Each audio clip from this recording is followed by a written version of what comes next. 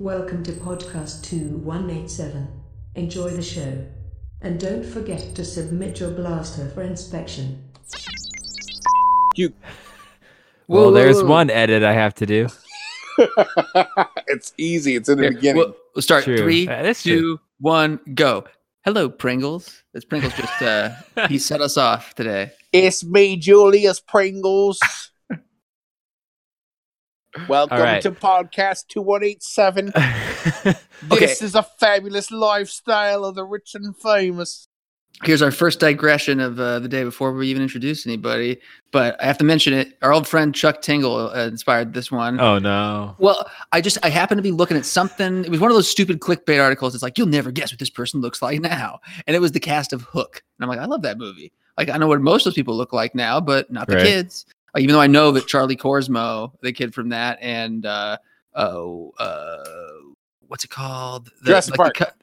The coming of age movie where you with might be the same kid, by the way. Seth Green. Can't hardly wait. Yes, Can't Hardly Wait. He was the nerd in that one, but like now he's like a think tank, like a mathematician. Like he's a brilliant mathematician. He works for some like big government think tank. But so I was like, I don't know what he looks like, and I have no idea what the little kid looks like who played his sister. And when I got to her, it had like information on her, or whatever, and she writes Chuck Tingle-esque novels. And I was like, come on, I don't want to know this, Jared. It's so weird. How did that happen? It's like that's Mark introduced. Mark introduced me, so I'm introducing Mark. We're Jared and Mark. We're here with Tim. She's on the street corner and she eats her own feces. That's what she's up to lately. Like, hey, Chuck Tingle makes a living at least. I know, I understand, but why do I want to know that the sweet little girl from Hook turned out to like write erotic fiction? I don't need to know this. It just makes me feel old too to think like that she's like, an adult. Yeah, well, Chuck Tingle, whatever. It's weird how kids just a few years younger than you as a kid grow up with. It's true. It is true though. It feels strange. Like when you don't see anyone, whether they're from your own life or from the public eye, they don't. You don't assume them their age. In the back of your head. A kid kind of somewhat older than me a little bit turned out to be Thanos. So remember seeing Josh Brolin as like the older brother who in Goonies, and now he's between Sicario and playing George W. Bush and Thanos and Cable. Well, all right. He's all over the place. Yeah. So welcome to podcast 2187. This is episode 117. Just is it throwing really that in there. It is. What's the golden anniversary one? We have to wait till 125 or something to be a big one? Is that the next? I guess 150. I don't know. 125. Do we do the 25s or we wait till 150, then 200, and then it's 200, 300, 400, and that's 500? Oh. Did you just say 500? I think we're jumping ahead a little bit. No, sorry, I meant 50. Excuse me. Because if you said 500, like my heart just stopped for a second. The rate we're going to have Star Wars until then. Well, I mean, that is true. And speaking of, the latest in Star Wars has been Star Wars Resistance. Whoa, nice segue, Timothy. I was about to say, I'm going to be the king of segues tonight. You ready? Yeah, because Jared and I will get sidetracked. We need you to segue us back. Well, I'm going to do it, so you better be ready. All right, go. Star Wars Resistance. So, yeah, boy. We've had a couple new episodes since we were here last time. And what overall, Mark, give one sentence that summarizes your feelings on the show for the past couple of weeks? Oh, crap. I don't know if I could do a one sentence. What is his name? Kaz? Is that his name? Yes. He did an exit stage left in the latest episode, and I was like, okay, yeah, that's what type of show this is. He did the thing where he goes one way, but then exits the other way, and I was like, yeah, this is really one of those shows. I enjoy watching it every week, but then I completely forget about it. Other than I like the fact that 2 weeks ago they talked about how, and this is an odd thing to enjoy, but I enjoyed that they talked about Kylo Ren slaughtering a village. No, okay, so you say that, and I was thinking the same kind of thing, where the reason I like it is not at face value of what it says, but I like it because it gives a little bit of context background to The Force Awakens and what we see him there at the beginning on Jakku. And it just provide like what the old EU did for the original trilogy. Like now Resistance is kind of starting to add more, I guess, to that for the sequel trilogy as far as just side perspectives and that kind of stuff. Right. You know what I mean? I mean, he's out there. He's out there. I don't know what he's looking for to where he'd go slaughter a village.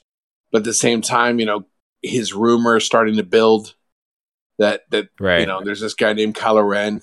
And I think the other thing that's cool about it, the other news that came out today, and I think the other day as well, it almost feels like it was the same news, but that Resistance will run alongside, as far as the timeline, The Force Awakens and possibly beyond. So I think that's interesting that, you may have it run concurrently with the sequel trilogy films. And what kind of tools do you think they could use to expand their storytelling of the movies? Like going back to, I know we said this before, but with Saw Gerrera being in Rebels around the time that Rogue One was coming out, what kind of peripheral presence can Resistance have to any other projects relating to the current era for Star Wars? I don't know about a lot of other people, but his dad, Kaz's dad's on Hosnian Prime currently right now as the show's going. Right. So that's going to be a big deal if his dad gets obliterated within the show, because that's what, that's the planet that. Spoiler alert for episode 7. Go on. Yeah, seriously. If you haven't seen it, I'm not sure why you're listening to the show, but that's the planet that the Starkiller base blows up. Yes. So, I think it's going to add a little bit of I love this word, gravitas to the show. It's gonna make it a little bit more adult. And the other word that you used a bunch with Rebels, a little bit more consequential. Am I right? Yes. Boy, but here's the odd thing: it's just gauging. The internet was abuzz with Rebels, a day or two after it premiered, and I don't have anything on filter on the internet that would block, Resistance conversations from my feed. So it's not the same level of interest. It feels like people aren't like, oh yeah, let's talk about Resistance. It's like, here's my review of Resistance. It was good. Do you think that's partially just where we're at right now? Because I remember, I know what you're talking about, and it also feels like just the not even comic and genre nerd websites like most of the ones I frequent, but just television and entertainment websites had articles about how well the Rebels premiere did, and had articles on how successful the show was, and how forward thinking Star Wars was at this point, and they were gonna they're excited they were for all the new stuff. It feels like part of it is just that now that we're in that era and that show's done, it's not the same. This isn't a bold new era of Star Wars. This is this next step in Disney Star Wars. It's from people who we're mostly familiar with, even though Filoni's not behind the driver's seat the same way he has been. It's all people who've worked on either Clone Wars and or Rebels for the most part. You know what I mean? I don't know. I think it's been written off to a large scale. I don't know what the ratings are, but I think for the most part, it's pretty inconsequential as far as the bigger storyline goes. And we're going to talk about this obviously when we talk about the next, news that happened recently as far as the new Disney Plus series. But a lot of it happens, granted, it's not the same, but prequels can feel inconsequential as far as the larger story goes. Especially when it's like this one, it's so close to The Force Awakens that nothing major is going to happen. At least with Rebels a little bit, it was a large area of story that hadn't been told. What happens after, after Order 66 in the new canon anyways. especially with the birth of the rebellion, I think with this one, it's like there's not much that's going. He's a racer. He hasn't even built his first. He hasn't even built his racer, right? Right, Tim. I mean, they're moving really. They're moving. It's interesting because I've always heard that a lot of times they don't want sequential storytelling, especially in kids animation. They want it kind of to stand on its own so that any of these shows can be watched by themselves and reruns. But there is a little bit of sequential storytelling going on. Each one's kind of building on the other. Some of the major characters that they've introduced, especially in the behind the scenes stuff, still hasn't even made an appearance. And then we're still getting different ones that you're wondering how this person is going to contribute to the show. So, I was wondering with the last episode where they kind of give Kaz the shot with Poe and the X-Wing and all that. I'm wondering if at some point they're going to transition to where instead of the crew he's with now being the main focus of his story, I'm wondering if they're going to transition to a point where each episode is him doing a resistance adventure, so to speak, and at the end of the day he goes back to the home base, which is right. I mean, we want that, or we're interested in that, but by the same token, are the people who've possibly, become invested in the people that are on the Colossus? That sounds right. Yeah, I mean the Monolith, the Colossus, whatever this big, floating ship or base is in the ocean. That's the story can't stay there forever. Just like Lothal could not be the home base of stories for Rebels forever either. So perhaps these racers at some point transition into resistance fighters because they're all great pilots.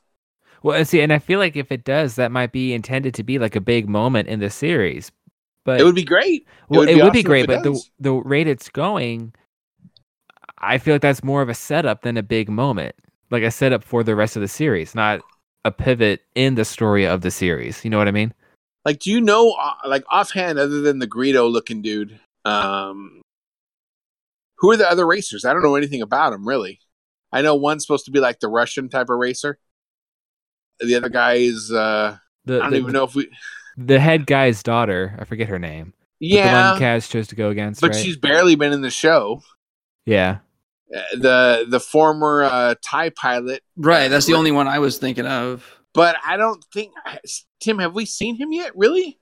I think we said that... I think I asked this last episode that we had a podcast on, but have we? We hadn't. The last one I've seen, he wasn't... If he was in it, he was like barely in it. Well, like, pretty much not like, featured. To Mark's point, pretty much all of the racers haven't really been in it a whole lot more than appearances, essentially. And nor has racing even really been much of an issue. Yeah, they made a big deal about was it the second episode, I think, when he had the race, Kaz did, and then otherwise it's really more of a setting. Yeah, backdrop than more than like a plot. And I'm interested in it. I watch all of it, and it premieres for me. It shows up on my on-demand first thing Sunday morning when I wake up, and I usually watch it before noon. And I enjoy it. I have no issues with it. But again, it's just one of those things that it's like, okay, cool. I got some Star Wars stuff. It's not anything that's like, I'm going to scream from the rooftops on how fantastic it is. I'm happy that we have it, but it's just one of those things that if somebody says, "Hey, do you like Resistance?" It's like, yeah, it's fine. You should give it a watch. It's fun. One thing that did occur to me though, while we were watching, or when I was watching the episode from last night, I feel it's getting to the point where I feel like I've seen it before with what they've been doing for the past few episodes. I don't know how much this has to do with the writing versus Dave Filoni versus like Lucasfilm. I don't know, but it just seems to me like after the first 2 minutes of the episode, I knew how the rest was going to go because I've already seen this between Rebels and Clone Wars both. I like to see something that's a little bit original as far as the overall plot, like with the kids, I was like, okay, this is cool and all, but we know how this is going to go. It's a pretty safe, it's an accurate response. And I don't know what it would look like to have. Well, yeah, I do. Like explore with the racers more and show what this era of the actual resistance is like more. And maybe they'll get there. I don't want to be too harsh on the first half of the first season, but at the same time, this is when you got to get people hooked the most. So yeah, I don't but they're know. not really setting up the fact that we're going to tell you how the First Order came to be or how they exist in this world with, the New Republic. They're there. The only thing that's interesting is they're allowed to operate, but they're not allowed to be a-holes, so to speak. Does that make sense? Yeah. Like the Resistance can't just come in like the Empire and start demanding things. They sort of have to act like the mob in a sense. Because they're not like the reigning organization currently, right? Right. They're more like, hey, go ahead and pay me some protection money, sort of deal, rather than we are the government, so to speak. So that's a little bit interesting, I guess. But at the same time, it's like, okay, I'm not going to get larger global political information from this show. So, but at the same time, they could do it on a small scale. They could have like for example, with Clone Wars, Hondo and the pirates, or like bounty hunters, like the two factions really going against each other, rather than this group of Kaz and his friends versus whatever random First Order people they come across. Let's get some smaller factions fighting against each other. It doesn't have to be the big galactic war, but just something that has like a logo and branding that we can get behind and team up with, other than just Kaz and friends. We're only 6 episodes in this, 7 episodes maybe, and there's 22 this season. So, and again, that's what I'm saying. Maybe it'll increase and kind of go toward this direction. I don't want to be too hard on it, but my only concern is this is again where you have to hook people the most. So this is where you're going to want to start out strong, get people interested, take you through your stories, do your thing. You'll have your moments, all that, but I just don't want them to start low and then build throughout the series, because by the time it gets to the point where it gets really good, like in my opinion with Rebels, there are times when it was starting to get really, really good, and it was too late by then for a lot of people. I also think that anything from this point forward, anything that has its premiere on the Disney Channel will be lower tier. That would make sense. You look at, it's designed more it's not necessarily designed more for children, but for lack of a better word, it is. Well, no, it absolutely is. It's and there's nothing wrong with being kids programming specifically instead of all ages programming, like Star Wars in general. I think it's like, and you look at the stuff we've talked about it before. You look at the animated shows from Marvel on Disney, and they're not even sort of taken seriously. Like they act like they're in the same world as the movies, but they know they're not. They introduce stuff early. They do stuff however they want, and they utilize the full range of the comic characters. And I feel like we're not at that stage yet, because they still want everything to be connected.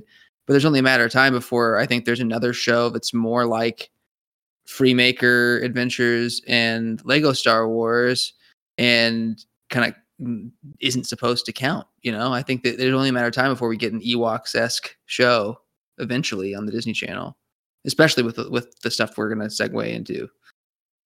Right. Well, and if this is going to be going on for a long period of time, this is also going to be going at the same time we're going to have Clone Wars on Disney Plus. Mm-hmm. And I'm wondering, I don't know, maybe not, but I'm wondering if that's going to affect the viewership of this at all. Not completely. Again, if this is intended for an audience other than the older aged Star Wars fans from, I don't know how else to put it. Like, that sounds weird, but I think you know what I mean. Maybe if they have Clone Wars to kind of fill that animation void, so to speak, maybe they start pulling away from Resistance, and they might not care. I don't know, but I just wonder if that affects it at all. I feel like there's no way they're gonna not have a show on Disney for Star Wars of some kind, like, because it's a Disney property. It's like, look at how many Marvel shows they have right now. They have a Black Panther show, an Avengers show, a series of miniseries with the Secret Warriors, like Marvel Rising or whatever it's called, and Spider-Man. Like they have tons of shows on, and they had recently had like a Guardians of the Galaxy show. Like, I don't know. I feel like Star Wars is too important to Disney's bottom line for them to back off. So could it be completely. by design, perhaps, where they're going to have Clone Wars running for those who prefer that at the same, because they don't want to compete with themselves, maybe. So like they'll have a different show set for a different audience on a different platform. On some level that does make sense. Like there's this very specific audience, I think, that still watches live TV, that is kids coming home from school or whatever, that is like what Disney Channel is trying to touch, like where people who are watching stuff on a streaming site are going to be just in general, they're going to include kids, but it's going to be more, I think, a broad base. I don't know. It'd be interesting to see how they divide it, but I think ultimately this type of stuff will stay in one side, and the more adult themed animation will go towards Disney Plus. I think so. Well, we had a tweet come in, by the way, because it's related to Resistance, from one of our awesome listeners. This is Joey. We're not talking about Noah this time. Our awesome listener Joey said that first off, he missed us and can't wait to listen. So first off, thank you. Also, I really want to like Resistance more, but I don't. I did like the episode with the two kids, though. Like, finally, a mission or something like that. And we need more flying. I actually want to see the aces in action, is what Joey said. I can't disagree with any of it. I mean, yeah, that all sounds right to me.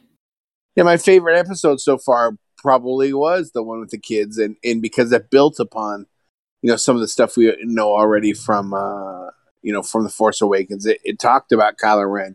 It mentioned him by name. It had, stormtroopers come after Kaz and start sort of infiltrating. So Phasma was there for a little bit. I mean, it is what we're interested in seeing. And so I get that.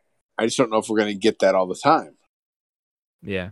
Well, okay, so before we move on, though, first, Mark, I'm assuming you still like the animation, though, right? Oh, yeah. So I guess... And even more so, anything involving the spaceships is amazing. Absolutely wonderful. I have no complaints about that. So there's X-Wings in this latest episode, and it's so nice to see. They do no wrong with the animation for ships, so I can't really complain. Well, and before we go on to the next point, let me just ask everybody, so far, who would you say is your favorite character in Resistance from what we've been exposed to? Oh God. Phasma. Okay, let me rephrase.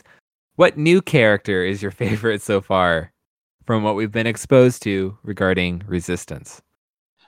I like the German not Resistance, but the First Order pilot. Eric von Klockenstein, whatever his name is. That sounds right. I don't have a favorite yet. Okay, so I would just say I've been really entertained by Niku overall. Which one's Niku? The nerd one, right? The dumb one? Well, the green one who's very specific and clear. I don't know. I'd say he's dumb. I don't think that's right. Is he the Drax of Resistance? Sort of. He's definitely socially awkward. Everything at face value. Yeah. Yes. Super literal. All right. Well, okay. I get why you're willing to defend or argue with my dumb point, but I come from a different era. Yeah, it feels harsh to me, but I know what you mean. I also, taught earlier, which you don't get to call kids dumb no matter what. He's not a kid, Jared. Yeah, I know, but I still see people through that lens, Okay, how about stupid? It still feels quite harsh, but super literal. How about doofus? That one I can take. That one I would agree with. Like, how about, and then I have to bleep Mark out, so probably not. Socially awkward. Oh, definitely. That's actually what I was going to say. There we go. No, he's super socially awkward for sure. I didn't go into any other word that nowadays is unacceptable either. I appreciate that. So do I for editing purposes. No. Because it can be taken as, I think, in a wrong way, or as like, I don't know, using language. I think I got you. Perhaps. I know what you mean. No, there's definitely that's actually one of the. It's oddly, if this. Anyways, it's got to be the same damn word we're all thinking of, but I don't like using that word. No, I don't at all. It's something that very close to home for me. Used to be okay to use, and now I'm cool. I'm cool. There's many other words I can use that don't mean that. Yep. Well, Mark, I find your response vague and unconvincing. Oh, you know who said that? K2. Who owns K2? Cassian. Speaking of Cassian. Whoa, speaking of Cassian. They announced recently, and by they, I mean the overlords at Disney, that there's going to be on the Disney Plus streaming service, in addition to Star Wars The Clone Wars, and in addition to The Mandalorian, we're getting another live-action Star Wars TV show there. That's it? No reaction? This is I'm breaking this news right now. What? And you're not breaking that news. Yeah, no, it's exciting. I'm very excited about it. He's one of my favorite characters. Cassian Andor is getting his own TV show, live action. Diego Luna is starring in it. My first question is: K2 going to be in it? Well, yeah. Yes. I would hope so. Is he gonna snap some mother? Oh, sorry. Great. And with our new setup, I don't have a timer anymore, so that means I'm gonna have to like. Is he gonna snap somebody's neck? Is he gonna snap somebody's neck like an old '80s movie? I hope so. I'm sorry, Tim. I'm sorry.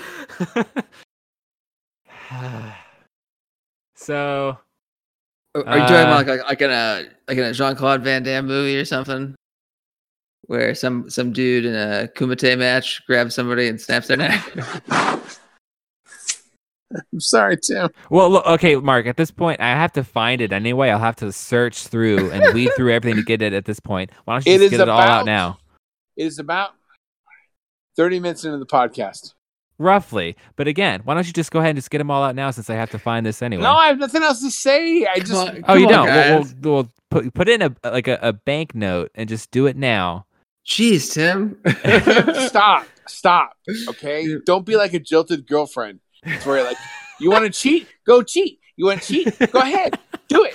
Go sleep with all the girls if you want. Don't be all I can think of is that Simpsons moment where the little kid is crying and says, "Stop hitting him. He's all dead." Okay, I was just trying to offer you an opportunity. There wasn't a whole lot of spite there, but all right. The thing is, listen, Linda, listen. Right now we've got Cassian. We've got the lighter side of Cassian. So is this going to be the harsh Cassian that we saw at the very beginning of Rogue One, to where he's like killing people that are on his side, technically?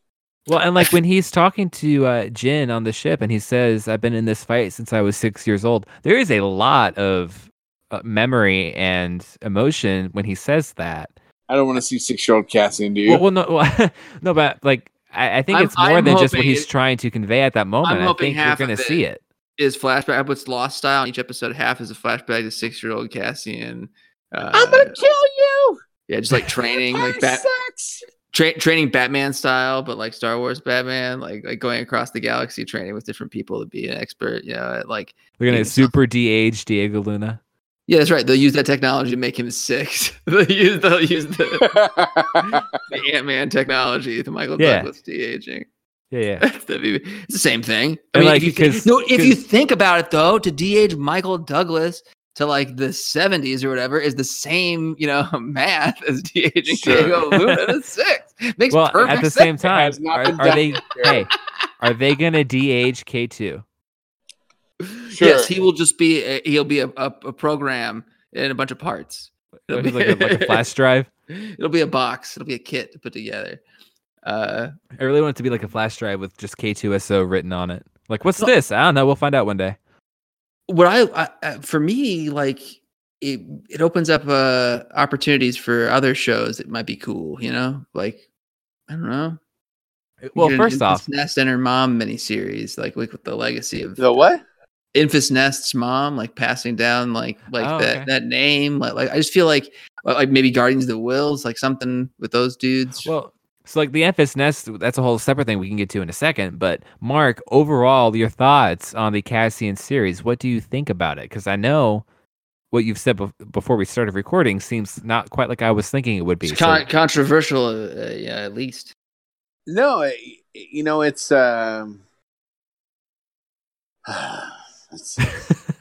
I will watch it. I'm interested in seeing it, but I think at this point, the idea that we need more prequels to prequels needs to stop. I already know how Cassian ends his life, and they're not going to show me, a ton of time between. You're not going to show me Cassian when he's 6. You're going to show me maybe Cassian 2 years before, before Rogue One, and so you already know what's going to happen to him. So there's not much at stake as far as his character goes. But here's my counter to you. If it was a movie, I can definitely see what you mean. But my initial, like, devil's advocate-esque, which I don't always love, initial, like, just gut response is, but, like, we know every season of Daredevil, Daredevil's going to make it. He's not going to die. Okay. And that's your only criticism there. Is we know that Cassian's going to live. And he's going to move on to that next step. But, you can end up in Rogue One. So you can still tell an interesting story, even though we know that he's going to end up okay. Like, I know. You think of all the things that they could do, that this is the one that screams series? Honestly, in some ways, I can see it being cool because he is like a spy. Like, it'd be cool to see a spy but during there are tons of episodes written for Star Wars Underworld. Tons. Well, yeah. But if you they can retool them a little bit. But just imagine, a Crimson Dawn television series, okay? That involves Darth Maul and Kira and bounty hunters and Jabba and all the cool crap out there in Star Wars world. See, and honestly, that's another thing that this feels like it's because it is such a big thing to go back to Rogue One and do Diego Luna doing that. Like, it feels like that just opens up beyond Mandalorian, which is, while it is interesting to me, I know it's like exactly your bread and butter. Like, it seems made for you. Like it feels like they're opening it up to, like, directly involving the stuff we've already seen before in the movie. So it feels like, if anything, if this Diego Luna show does well, that means we might get to see what you just described. You know what I mean? Like, it's going to do well. It's going to do well regardless. And I think ultimately the idea of a Star Wars story films is no more. I think it's a Star Wars story television series. Yeah, there'll be miniseries. Yeah, here's 8 episodes on Cassian. I hope you like it, because next time it's 8 episodes on Enfys Nest, or 8 episodes on, Alden Ehrenreich as Han Solo. Right? Because what did we say right before the Loki rumor, and right before it all is coming together? What did we say? We said we thought Alden Ehrenreich's, there's no way in today's modern environment of multimedia BS that Disney and Lucasfilm they overly specified. But they said, oh no, it has to be a feature film. Nope, didn't say jack crap about that. It could be a Netflix film. It could be a Disney Plus film, and it probably will be a Disney Plus film / miniseries at this point. Like, we don't know how that language is. Like, it might not be. Right now, if you think about it, Jared, what would do better, just in your own initial opinion, what would do better on Netflix? A story that involved the characters or actors that we met in Solo, or a story that involved Diego Luna as Cassian? What would have more views? I mean, I honestly don't know. I mean, off the top of my head, Rogue One I know did so much better than Han Solo. I know what you're saying, but at the same time, like, the characters of Han Solo, Han Solo and Kira, and sure. Do you think Alden Ehrenreich as Han Solo? Do you think a television series with Alden Ehrenreich as Han Solo and I can't want to say Donald. It is Donald Glover as Lando? You think there more people would watch that, or more people would watch the Cassian series? Probably that, but I honestly don't know. Probably probably Han and Lando. But I agree. And throw in Boba Fett in there, Even better. Throwing Jabba in there? Even better. In some ways, exactly what you were talking about with the prequel stuff is sort of how I feel, especially because of how Solo did shake out. Everything we've ever heard Han mention happened in that movie. So then everything that's going to happen in this series is not worth mentioning. On some level, that is my like gut reaction, just personally. And I like I said, I think you're probably right that it would do better, but it just also feels like weak mining for story potential to me. You make me cry, Jared. It's just how I feel, man. Like it didn't make me want to see more of them specifically. Like it made me want to see more of the Crimson Dawn stuff. Like I wanted to see where that goes, sort of, and I want to see more of. Was there anything that made you go? I need to see Cassian's backstory. Oh, well, no. Here's the thing. That's why I think there's some potential misinterpretation. I feel like this isn't going to be a series about Cassian as a person. Like Han Solo's movie was about Han Solo. I don't think this is a series about Cassian. I think it's a series of the early days of the rebellion and how it works out through the perspective of Cassian. Because who better to show us how it was looking than someone who's been in it for pretty much his whole life, who's already known and liked. So you think we're going to have like Mon Mothma, Bail Organa in it? Be pretty rad. Hey, you know me, I want more General Merrick. I need more Ben Daniels in my life.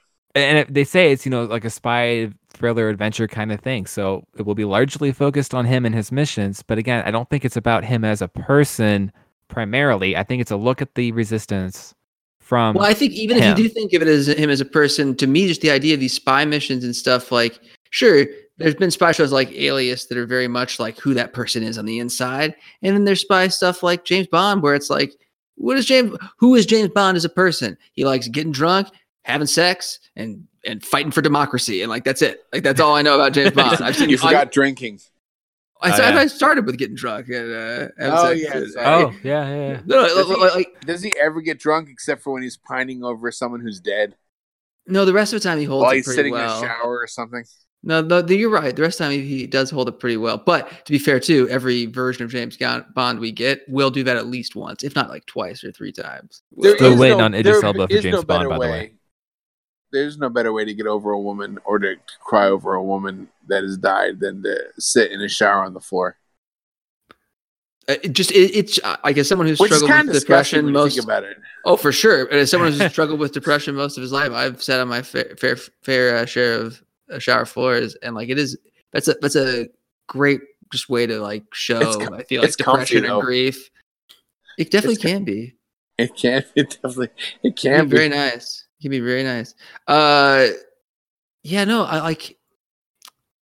I feel like you could do a show that is about him without being like a character piece about him, like you're saying, Tim, the same way, or similarly. Like it's not the same as like it's about his origins. It's not the secret story of how Cassian came to be the man we know. It's just stuff featuring that man we know going on crazy adventures, like and make crisscrossing across the galaxy to make the Resistance, the Rebellion, what it was. And I feel like that could be a lot of fun. You could have people like you said. You could have Mon Mothma and Bail Organa and the other guys, Fars or whatever, all the different senators. You meet all those guys. And like the way cool senators with cool outfits. Let's have them hang out. And like the way we come across Maul in Solo and the way we come across Tarkin in Rogue One, I feel like we can have that same kind of thing where we have people like Enfys Nest and Mon Mothma or whoever enter this picture. Am I the only person? Am I the only person who doesn't give a crap about an Enfys Nest? Maybe. I think she's pretty rad. Got a cool outfit. Yeah, I liked her whole swagger. I liked it. Well, it feels like there's a rich character potential there that is right for now being left alone. Well, so I like the options. I like the baked in possibility of like the legacy aspect too, because she talks about how she got the mantle and the name from her mom, and I like that. We don't have a whole lot of mother-daughter legacies in Star Wars or in action pop culture in general, and it'd be cool. And I'm all on board with the concept of not everything in Star Wars needs to be explained, have its own book. I'm in line with that. But with something as prominent of a character as she was in Solo, like for the period of time that she was in it, She was I'm more really relevant. interested in knowing how the one dude from Phantom Menace, what's his name? Weasel. Yes, made it from there to Enfys Nest. That needs to be its own series. I just remember that fateful April Fool's years ago where Leland Chi was still just working on the website, and he changed Wikipedia's entry or the whatever, the Galactic Encyclopedia, the databank on the official Star Wars website. He changed it to saying that Willow was canon, and that Willow was like having some sort of crazy, like, weird dream crap, or like I think maybe he had amnesia, but he ended up being, I think, that guy Weasel, and it makes me super, super happy. But Planet Anduin gonna happen someday. They'll merge Willow into Star Wars. Well, the fact that they're talking about having a Willow television series on Disney Plus makes me very happy. I would be super into that. Yeah, just period. I love everything about that. You're gonna have to have a viewing party. See, I love Willow. And now that they have Disney Plus, I wonder what kind of risks they are willing to take in a series. Like, for example, when it's on ABC, like they're not going to do a Willow TV show. But now that they have one, did they like really evaluate it? Or were they like, hey, let's do a Willow TV show while we're at it? You know, like what kind of risks do you think they are willing to take or do for these things? Well, yeah, I mean, honestly, I think the smartest thing, and I tweeted about this the other day, is like, let's take Doctor Strange, for example. So you get everybody together for the next Doctor Strange movie. But then you also look at, okay, what can I do with the assets from everybody here to make a series for Disney Plus? So maybe they go, okay, let's make a Wong 8-part series. You've already got Benedict Wong there on set. You've already got the sets together, the costumes together. So you throw together something that's interesting, using the money that you've already spent on the feature film, using the actors that are already there for the feature film, to then create, a spinoff. That's like BBC and HBO and TV Italia or whatever. When they co-produced Rome, they made permanent sets because in Italy, because they were like, hey, we could just all use these whenever we need to do a Rome thing. and right. Yes, they're like brilliant, and like you're exactly right. Like that is cost effective to do that. It really is. And at the same time, you'll already have a built-in base for this type of show. You'll have people go, oh yeah, I want to see Wong from Doctor Strange, or I want to see Baron Mordo from Doctor Strange, or the one that I keep coming back to is that why couldn't you just use any, like, if you're going to build Wakanda, right, for the next Black Panther 2, why couldn't you just retool it a little bit and tell the story of Black Panther's father, T'Chaka? Oh, and people would love that, and they already cast, like a 90s action film. It'd be fantastic. And they already cast the real life son of the guy who played older T'Chaka as younger T'Chaka in, for that flashback scene, and he was awesome. Like, he was great. Right. And no, good call, dude. That's good. That's a super good call. No, and people have talked about too, like how they could save money on sets by doing a show based out of that Oakland Outreach Center, starring someone the other day had suggested a show starring Nakia, and I said, because the way they ended it, like, have a show starring her and Shuri, like, and segue a Shuri spinoff out of it, like, where she does it as her own movie, but start off with the two of them working out of the Outreach Center, with her doing tech and helping kids in the local level, and Nakia like going out and doing spy missions based out of there, and her outfitting her with tech. Like, there's so many things they could do that could be cost effective or make some sort of sense, and they could do the same thing with Star Wars, especially while they have sets built and around, and like. And I honestly think that's the way that it's going to be going forward. That it may not happen right now with Star Wars, but I think in the future that's what we're going to see. You'll see like. A Finn spinoff or a Phasma spinoff. Now that they would already have her together, let's do a series about her, 5-10 years ago, while she's already here on set, and she's already taken the time out of her schedule to make a movie. So let's use her while she's here to film, maybe a Why can't there be a 4-episode television series? Why does everything have to be 12 or 8 or whatever? I would like to introduce you to Britain.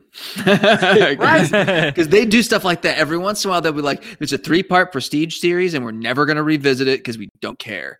This guy had the idea. Like, they do that all the time. It's like one lady will have written every episode, and one guy will have directed every episode, and they just do it. And it's like, it happens all the time where it's just like, with a very, very rare exception, all these like second half of the survivors, spoilers for Lost, like all these other survivors, like almost all of them die off and are relatively inconsequential to the overall story because they were just killing time, treading waters while they try to figure out how to extend their overall storyline. We're getting another Lost, I guarantee it. Oh, I think you're probably right. And we're getting another Alias. I would be okay with Alias. But like, it feels like that was a rich enough concept. They wouldn't even need to reboot it. They could just keep it going. They sort of prepped it. They introduced a blonde lady to like take over for her in the last season. If it had done well enough. Oh, I know. I'm not saying they should bring her back. I'm just saying I think they could keep the world. They could use Jennifer Garner and what's his face, Victor Garber, and reintroduce it. You know, I loved that. I loved that show. That show was awesome. It was like really good. It was James Bond meets Da Vinci Code. It was insane, but it was great. And they snuck in the weird sci-fi Da Vinci Code crap. But like the first season, that's so subtle. But like, you know, by the third one, it's like, we got to find this ancient clock and the immortal man, you know, in Venice, or we're never gonna figure out Rimbaldi's secrets. It's like so one other question I have about the overall related to it's not about the overall, like the streaming service kind of is, and this is gonna be like a soapbox for a minute thing for me, just like the feasibility of it. Now I'm sure they're gonna find a way to do it and do it well, but they're coming up with like high quality stuff here as far as the actors and the graphics that are going to be needed and everything. So while we have Avengers movies ongoing and the Marvel Disney Plus movies and Star Wars movies and the Star Wars Disney Plus series and whatever else they're going to be doing, like between Avengers and their series, Star Wars and their series, ILM already, either they're going to be stretched kind of thin or doubling on resources, or they're going to bring someone else in. And the whole reason that Underworld was kind of cut down from being a show on TV years ago was the budgeting of it and the feasibility of making this show. So obviously they found a way. I know the first party streaming service that they're providing gives them more leeway too and stuff like that. But I mean, are we going to see any like cuts in quality or losses or anything noticeable that's going to be different because these aren't 100% efforts in the movies like we are used to seeing? I mean, whoever works on it will give 100% their effort. That's not what I'm saying. Just the resources, I mean, they can't be the same that would go into something like The Force Awakens, right? Well, I think if you look at, honestly, I think if you look at Solo right now, it's television quality as far as I'm concerned. There's nothing greater there than you won't see in an average episode of Game of Thrones or like a Netflix series like Altered Carbon or something. The special effects are not groundbreaking. They're pretty standard. Yeah, and the evolution, the rate at which that stuff, expands, the most cutting edge crap that's going to be in the next Avengers and the next Star Wars is already, so many steps and leaps and bounds ahead of, The Force Awakens. But at the same time, to the average viewer, does that feel that bad? And The Force Awakens stuff, like I feel like, is comparable to stuff we see for the most part on these services at this point, on premium cable and streaming stuff. There's a little bit of maybe just the slightest bit dip in quality compared to the best of the most outrageous film stuff. But we're not talking about like it's not 2008 and it's not like the crazy rise of the 3D stuff. You know what I mean? Like I don't feel like we need to worry about it being like every episode being this crazy experience. Well, yeah, but it's just as far as resources. So, for example, do we think that, I mean, I don't know. Do we think that between the Avengers movies, series, Star Wars movies, and series, is ILM going to do all of them? ILM doesn't do all of everything anyways anymore. Yeah, Avengers and all that stuff is patchwork. Like there's tons of companies working on all that stuff. Right, but they still have like a team fully devoted to it that they are currently splitting. I'm just saying that right now it's almost like they're doubling their expected workload. Not necessarily doubling, because I understand they're not going to be the same kind of graphics for the show. But I think that this is something that they thought about a long time before we knew any of this was going to start to happen.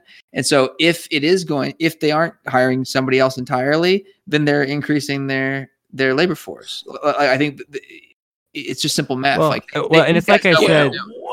Well, that's like I said at the beginning. I know they figured out a way to do it, because they wouldn't be committing to this entire service if they did. I just feel like not only did they figure out a way to do it, but they figured out a way to relatively on the cheap for them and still make it profitable and make it as good as anything else on. Like I'm relatively confident in that. Like it's crazy how good some of this stuff looks nowadays. I was just watching something super cheesy. I can't remember what it was, but some cheesy genre thing, and someone's like hand was on fire, and I'm like, this looks really good for a TV show. Like it's preposterous how good it looks compared to like special. Like, do you remember Mark? Tim, you didn't exist yet. Oh wow. Okay. I'm just pretty sure you're from what you've given me on your age range. But like when The Next Generation first premiered in like 1989, 1990, you weren't around, were you? Just keep going.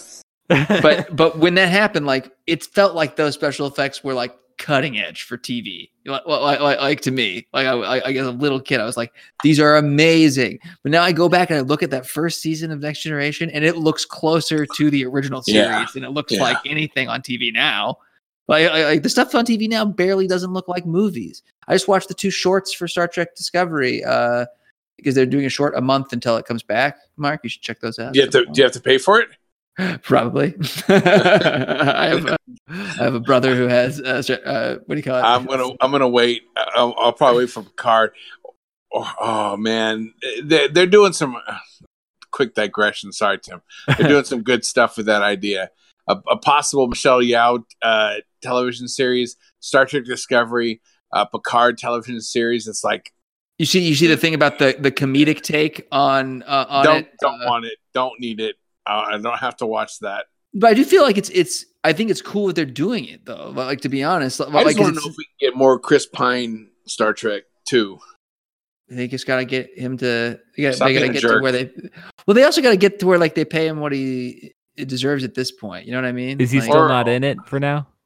They're not. I think they haven't heard they haven't worked out how to do it because of the money. Okay.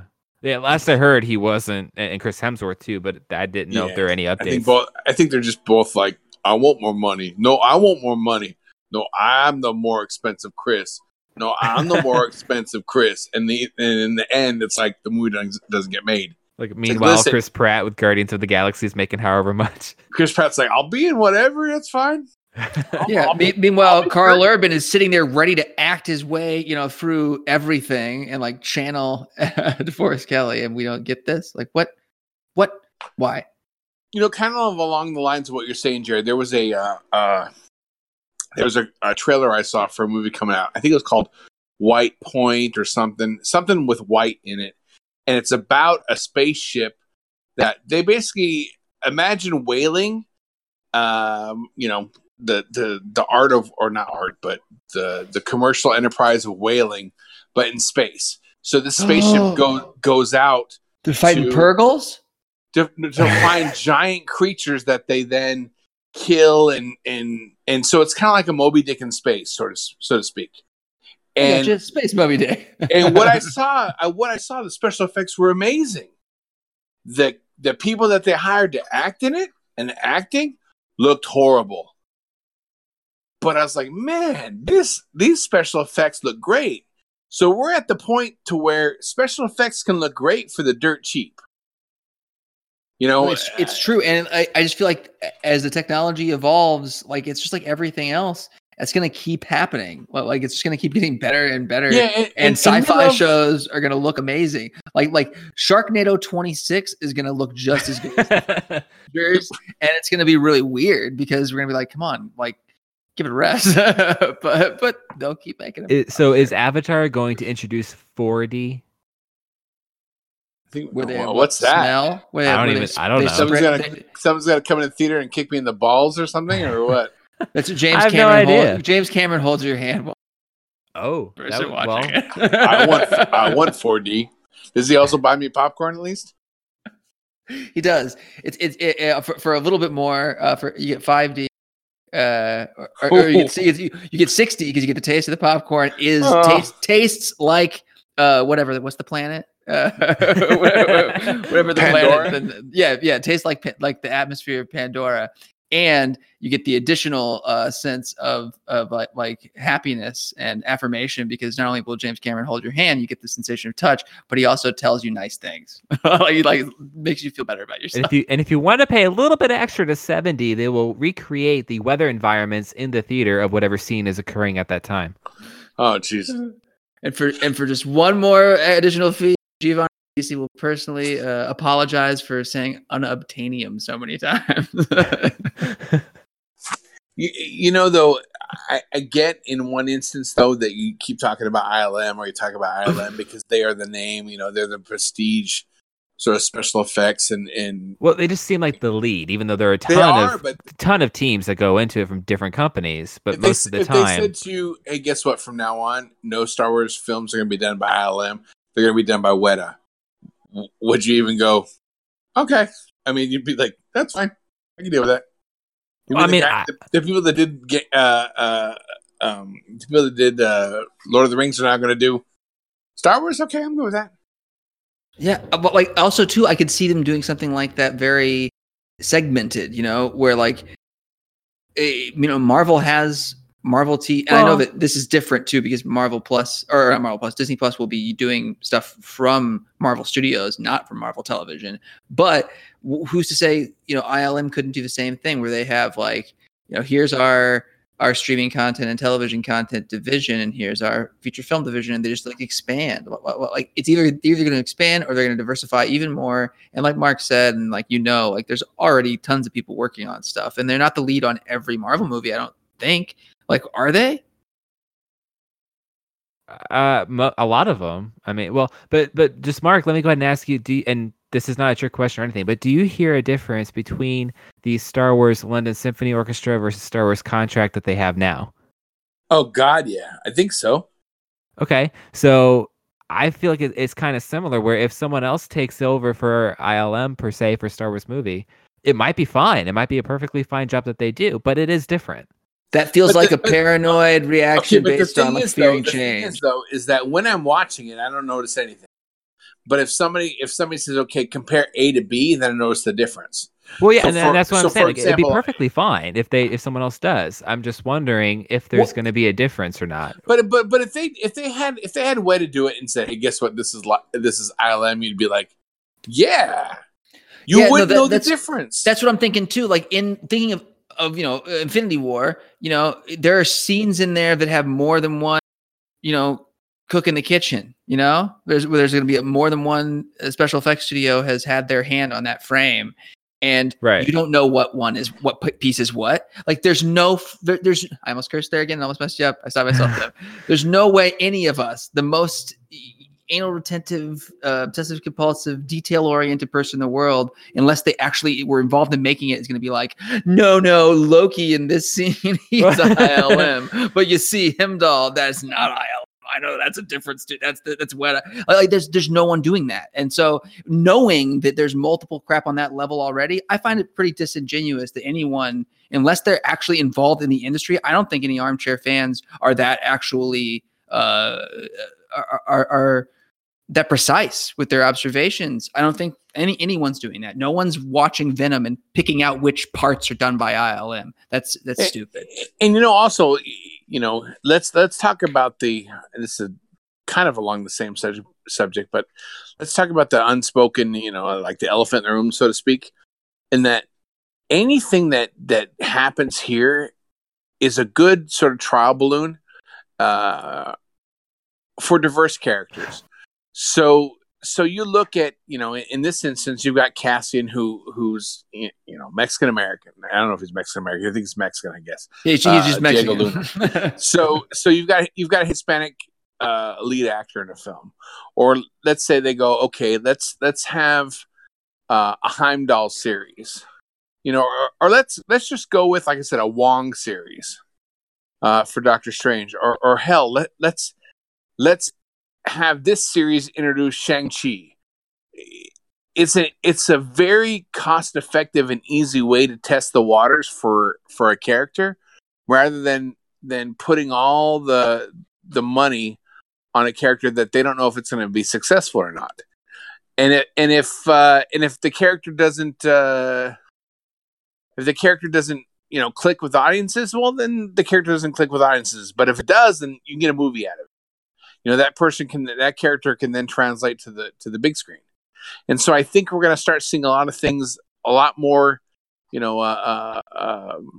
going to take more of a gamble, I think, with some of these series, which is a good thing. Let's throw it out there. I may not be the biggest fan of Enfys Nest. I don't hate her character at all. It's just, what better place to put that character than a series on, Disney Plus. I think that would definitely make the most sense to start off like that. I think absolutely. And if it does take off, then you go bigger. Or if it, or maybe they look, okay, well, this is something that we can do a sequel to. But either way, the stuff that's on our streaming services and our television now, in the old days, it's like there's movies and then there's TV. It's like, that's not the way it is anymore, because Game of Thrones is amazing television. Oh, I feel like it was a combination. I think it's a combination of Netflix and then all the other streaming sites, following suit, and HBO that really pushed everyone's quality levels up. I remember when people were first starting to talk about, now it's not thought of in the same way, but on Netflix, what the Kevin Spacey show, what is it? House of Cards. House of Cards. The way people talk about House of Cards, the way basic cable shows, like AMC kind of pushing the envelope with shows like Mad Men and whatnot. I think, and Breaking Bad, I feel like it's really just long form storytelling now. It is, and I feel like long form storytelling offers different opportunities that films don't. And honestly, I feel like that's why the cinematic universe of the Marvel universe is as successful as it is. Because people talk about the superhero boom, and it's like, talk about how all superhero movies are successful. Explain that one to DC, which just had Venom, just did better. I don't know if you guys read about that, than Justice League. Yeah, crazy. And it's not even it's not even been in as long as Justice League was in. I didn't hear that, really. It could leave theaters today, and it would have done better. It made more than it. So I guess the budget for Venom was like $100 million. It made more than that its opening weekend in China. No, basically, Venom did too well for Sony to not at least try to do more with that universe. So it may have ended the experiment of Marvel sharing Spider-Man. We might have Avengers 4 and Far From Home, and then have Spider-Man revert back to Sony completely, because they have no need to. They don't need to make Spider-Man movies to make money off of Spider-Man. They can just make Venom movies. Right. And they don't, like Marvel wants Spider-Man. Sony doesn't give a crap as long as they're making money off the property. Yeah, Sony could say, hey, guess what? Why don't you write a Spider-Man with Venom movie? Or you don't get Spider-Man. And pay us extra. Yeah, no, right. And they're going to try to renegotiate their deal if Marvel wants to re-up it. Absolutely. I think Marvel's best bet at this point, looking how it dealt with different stuff with Fox, is just to buy Sony. which eventually Disney will do this. Do not doubt it for a second. It's probably in their 10-year plan. Well, I feel very confident that it is something that's been discussed. Well, and something else I would just say real quick about, kind of in line with what Mark said. I could see the Disney Plus shows being a good minor leagues in a way for some movies. So for example, a really good way to put it. Let's say Bear McCreary does the music for The Mandalorian. If he does really, really well there, maybe he'll get a shot at I forget their name, but the Game of Thrones guys who are doing their movies. Maybe he'll get a shot at their film. I mean, I can see something like that work across all different aspects of making the movie or the shows. If somebody does well enough, maybe they'll kind of step up to the film realm. Good, very good observation. So I want to throw that in real quick, and then the last thing I really wanted to just ask you about, I I don't have any context for this at all, other than I logged in Twitter probably a couple days ago. I happened to scroll past an article, didn't even click it, so it's probably super fake. But it said something about a rumor that Matt Smith was going to be Emperor Palpatine, like a younger version of himself in the movie. So how long does it take before Matt Smith becomes the new Andy Serkis, and that he's going to be Snoke young in a memory or something? Seriously though, real quick, I swear I saw that rumor like 5 years ago or 3 years ago when it was when he was actually when he was actually relevant. I swear that's not the first time I've seen that rumor. Like when he was on Doctor Who or something? Yeah. Huh. Jeez, nice shade. It almost feels like they just. Sorry, I didn't mean to. No, it's okay. I just feels like I like the guy recycling. okay. He had his time. He had his chance with Terminator Genesis. How'd that go? I haven't seen that. He was in it. Yeah. All I know about Terminator is give me like can one of these streaming services give me more Sarah Connor Chronicles? Like that's all I want.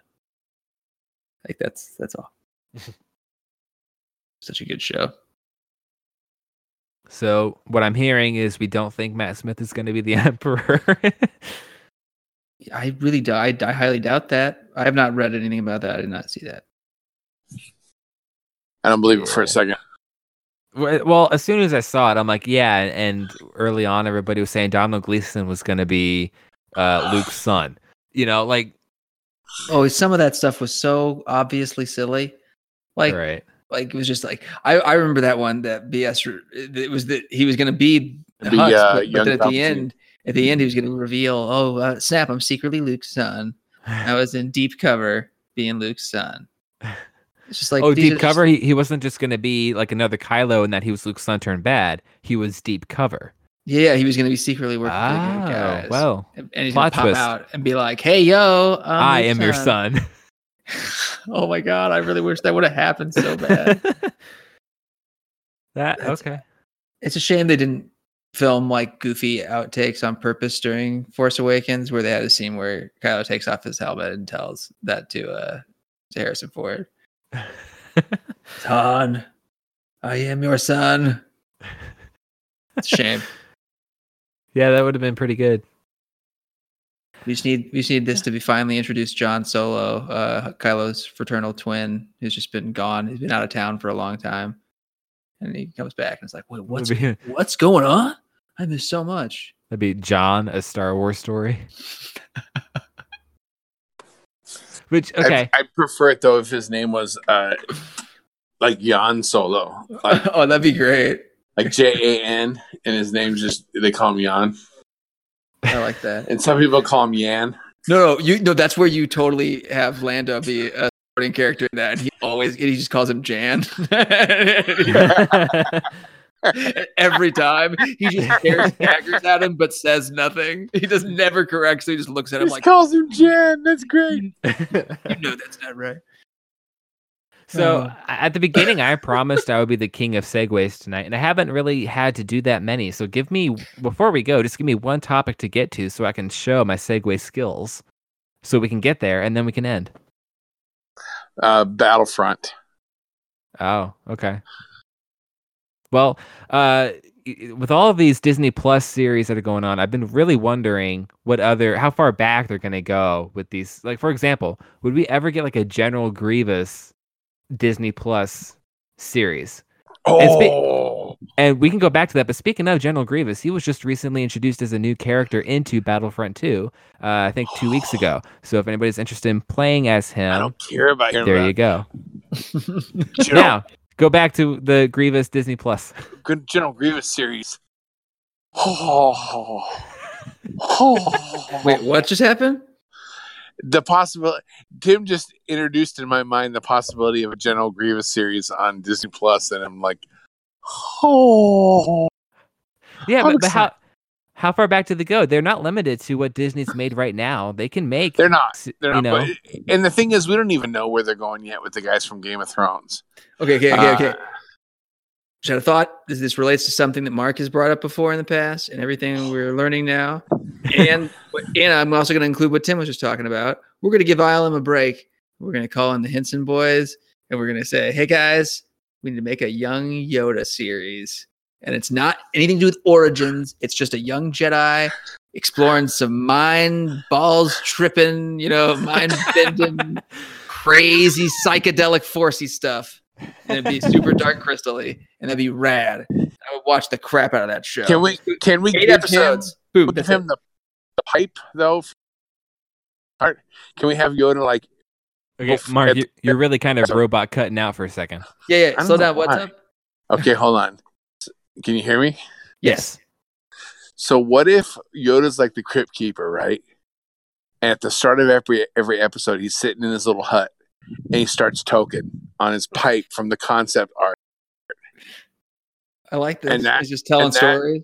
Yes, and that's just like, remember the time. and then the smoke becomes like the flashback, and I love this. every episode is like a high. It'd be so funny if he was talking to like a little like Muppet like Dagobah frog creature thing. Like he's just like A lizard. I remember the time, and he just Muppet Gila monster.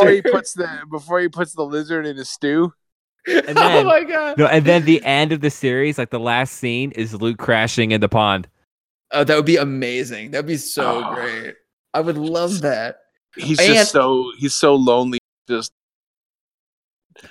smoking out on mushrooms growing in Dagobah, talking to the lizards, and then Luke crash lands. It'd be great too if the whole framing sequence throughout this series, all 8 episodes, we see him talking to the lizard, but then he bops the lizard in the head, throws him in the stew. Luke crashes and turns the point of view, and you see Force Ghost Qui-Gon for just a split second. And he fades away. And he was talking to Qui-Gon the whole time.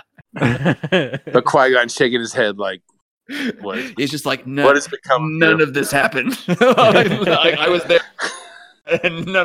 Right? Like, you've lost your damn mind. That would be a great series for Disney Plus. Yeah, it would. Hire us to develop this. We got ideas. And all I'm saying is that we now have to give me more segues because these are 2 great ideas we've had that were birthed from my segues. That's true. Toka. I think Yoda, he's Toka. I want to see him. I need to see him on like a spirit journey. Just it's eating peyote, going in like the sweat lodge and just losing his effing mind. What if you turn like his little hut into like a sweat lodge? It'd be such a weird flashback to like him hanging out with like, I don't know, young Dooku. And like, no, even past that, to where he's just like he's at the disco on Coruscant, just like partying. He's at the bar. All right, I just had back when Yoda was doing Below in the space 80s. I just had a new idea, and it's something that I kind of like. And we'll do this as kind of like a part of a wrap up for an episode. I'm gonna give you guys like thought homework for next week. We'll have an answer for next week, and if anybody listening wants to give us their answers for next week, we can do that too. My thought dog ate my thought homework, Tim. If for whatever reason, and if you have an answer now, don't give it. Save it for next week. But if you ever have to come up with for a show or flashback or whatever, if they have to find a young Dooku, who would you cast for that? We're not de-aging CGI Christopher Lee. Yeah, like de-aging Christopher Lee. like that's dark, Tim. De-aging CGI Christopher Lee is what I said. Thank you very much. But no, if we have to cast a young Dooku, just thought for next week, who would you go with? I'm not even gonna remember the question next week unless you bring it up. I will DM it to you every day. Maybe I already have one. We'll write it down and we'll discuss it next week. Matt Smith. There we go. That doesn't work. That does not work. The dude who played the one crazy like Russian god guy in American Gods. I might have to also- rewind the tape, and I'm pretty sure I said if you have an answer, save it for next week. He was also in Weeds. You know what I'm talking about, Mark? He was really big, burly, but he's like tall and like kind of lanky. I think he did a good job. I'm gonna have to think of this now because Tim's so angry that we're like not playing this game. Ooh, how young we talking about? Army Hammer? I do. He was angry today, wasn't he? Oh, you didn't see it. Yeah, I missed that. What'd he do? He was angry that people were tweeting selfies with Stan Lee as a remembrance. Wait, that made Army Hammer mad? Why? Yes, because it's not about you; it's about Stan Lee. I'm gonna paraphrase, or no, maybe directly quote Nick Kroll as his character from Oh Hello, which was a Broadway thing, and a recurring segment on his show, the Kroll Show on Comedy Central, but with him and John Mulaney. But he says, "You need to find a picture." A watermark the Getty image, he says, of this person, and tweet it. If it says, hashtag, RIP. And it means the world to these dead people. It's talking about how when Philip Seymour Hoffman died, how the two of them took it upon themselves to make it about them, because that's what you're supposed to do. So it's like what bridge? It's a hill to die on or bridge to die on, but it's like, really, I haven't heard from you in a long time, Army Hammer, and this is you should just be like, don't tweet pictures of you with Stan Lee. It's not about you; it's about Stan Lee. And here's my question at Army Hammer: is he the arbiter of good taste, or like mourning etiquette? Because my thing, what the hell does he have to do with Stan Lee? Hey. He's never been a Marvel character, has he? No, he was going to be Batman, but that's about it. Still doesn't give him any authority over Stan Lee. Stan Lee, right? Didn't Stan Lee write Batman for one thing, like Cross Worlds or something? Just imagine Stan Lee created There Batman. you go. He was There you he was basically Luke Cage. He was a African American guy falsely accused of something, went to prison, came out, became a boxer, and then he turns into Spider-Man because he becomes a masked wrestler and wears the Batman costume and becomes a hero. But he wasn't Bruce Wayne. He wasn't technically Batman. It's a one-issue stunt. That didn't even sound like Batman. It wasn't Batman, and like Robin was like a ninja or something. Like the whole Just Imagine Stan Lee thing is all. It was a fun idea, I guess, but it's basically him getting to work with high-profile creators at DC. And get to have his name at DC once, ever, so he could be like, "I've done everything." So we got what, like 2 more cameos with Stan Lee, Captain Marvel, and Avengers. Did they film the Captain Marvel one? Right? They definitely filmed. I imagine they filmed both of them. 4. I read that they already filmed Avengers 4. Captain Marvel's done, I think, except for post-production. So you'd think they already covered it. My shout out to him is something that my brother and I talked about a long time ago. My brother, who is a comic book publisher, we just talked about how when you think about it, like, yeah, there's big names in publishing throughout history, like William Randolph Hearst and stuff. But most people we know alive today don't know who he was. And most people in the world probably didn't know who he was then, like, because most people didn't pay attention to stuff like that. And we didn't have social media the way we do now.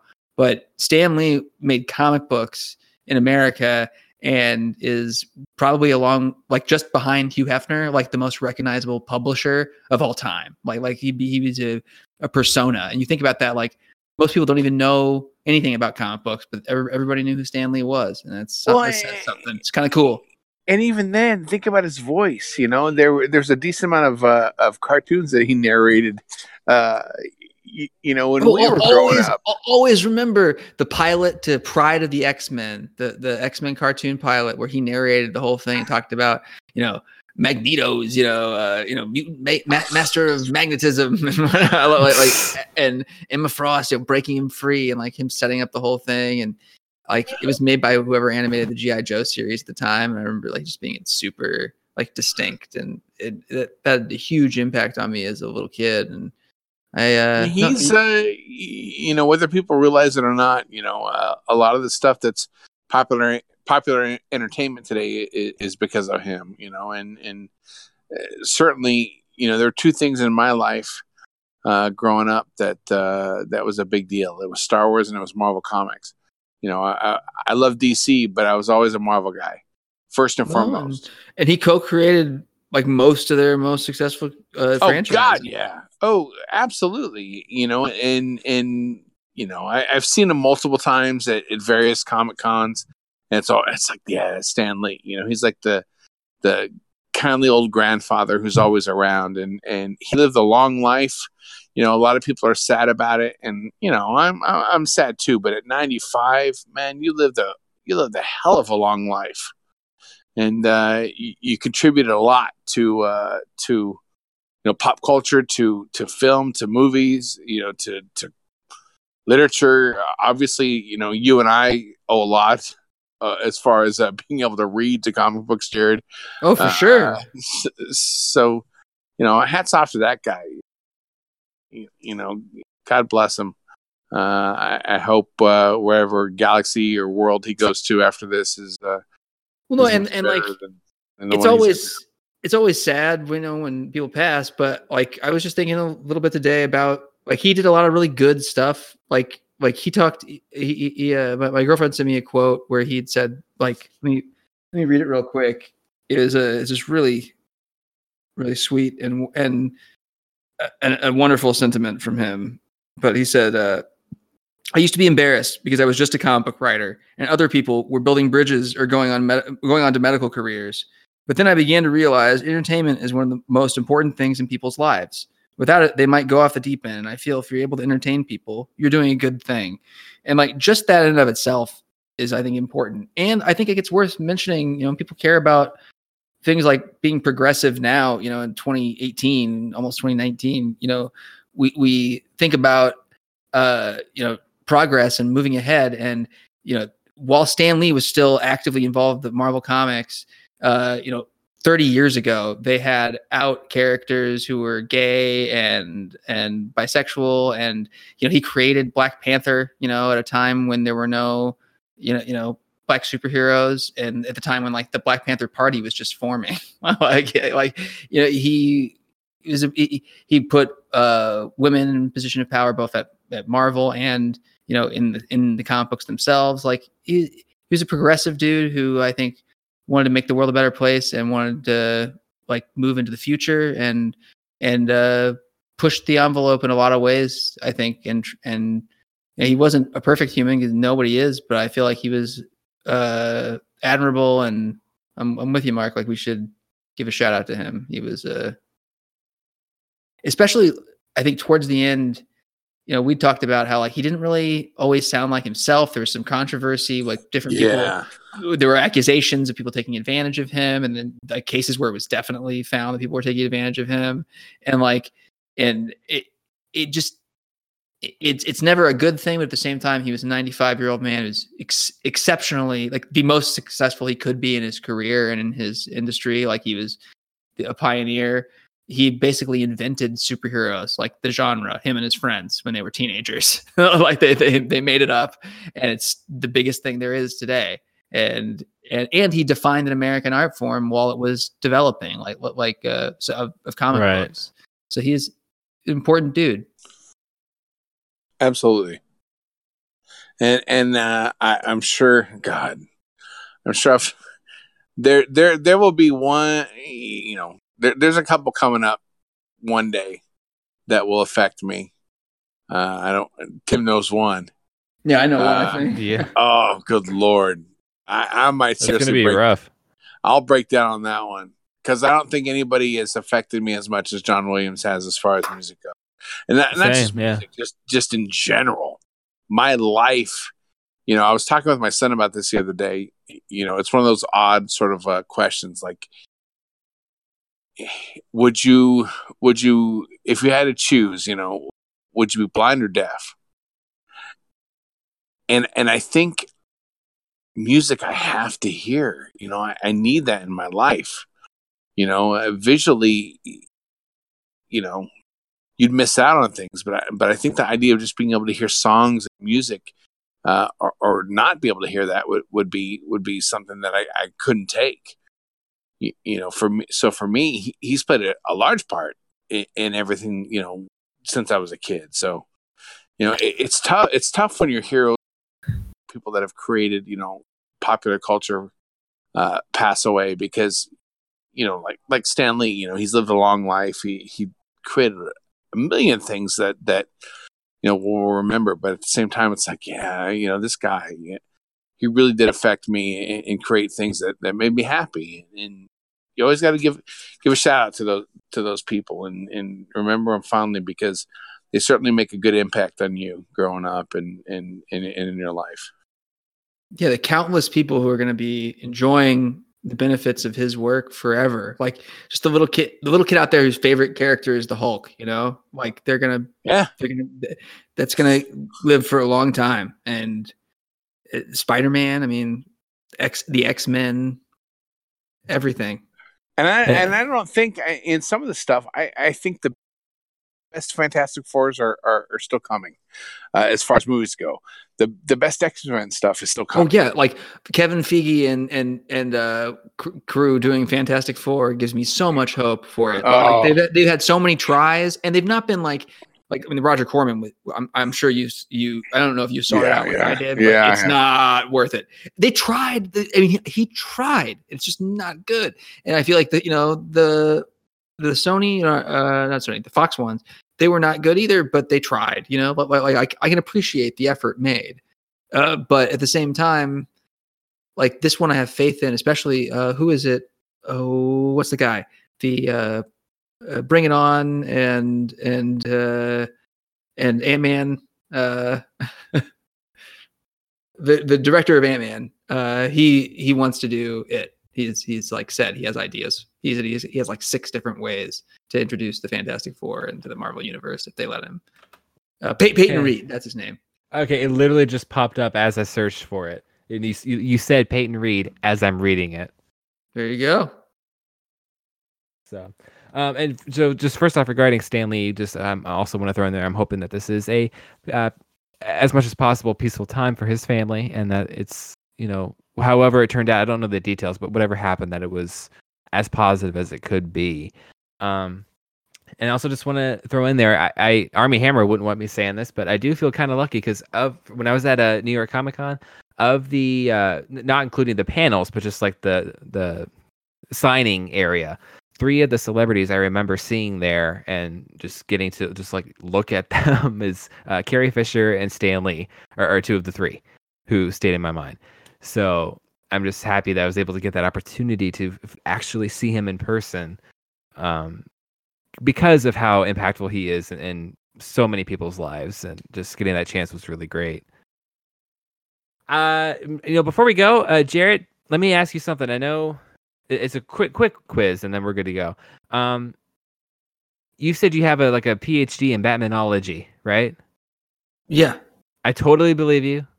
100%. I put my faith in this, but I just happened to come across this little factoid about Batman the other day, and I'm like, I wonder if Jared knows this. So this isn't like a test of your PhD. I'm just wondering if this is something that you know or not. All right. Apparently, Bruce Wayne's clock unlocks a secret door to the Batcave when the hands are set to a certain time, which is the time that his parents were murdered. Do you know what the time is? Oh, no. Ooh. I mean, even if you did know, but currently forgot, I'll accept that as No, not off the top of my head. I know it's in the because it's they got out of the movie at late at night. It's like it's not midnight because he was a little kid. It's like 10 something, but I can't remember the exact time. That's I'll still accept that. That's good enough. Apparently, it's 10:47. No, like it was not one that came to mind immediately. It feels like there may have been times it was something different. Yeah. But I'm not 100% sure. But that's because of all the different mediums and whatnot, like one cartoon or one something, and then some jerk and some Batman message board argued no, there was one time it was not that. I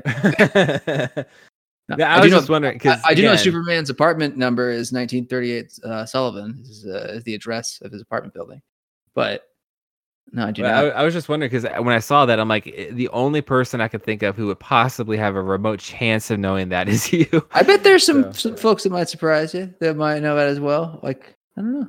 I mean, could be, but just off the top of my head, I'm like Jared. All right. Well, so I guess before we go, let me just go ahead and remind everybody, Mark, Jared, and anybody listening who wants to participate, let me know who young Dooku is in your book. And then as we go, That's fair. Jared, you have a send off that as of last time we recorded, you have to say every time. So I'm good to say bye. We'll see everybody next time. And I'm going to let Jared have the floor. Oh, good wrap up, bud. Fit it right in.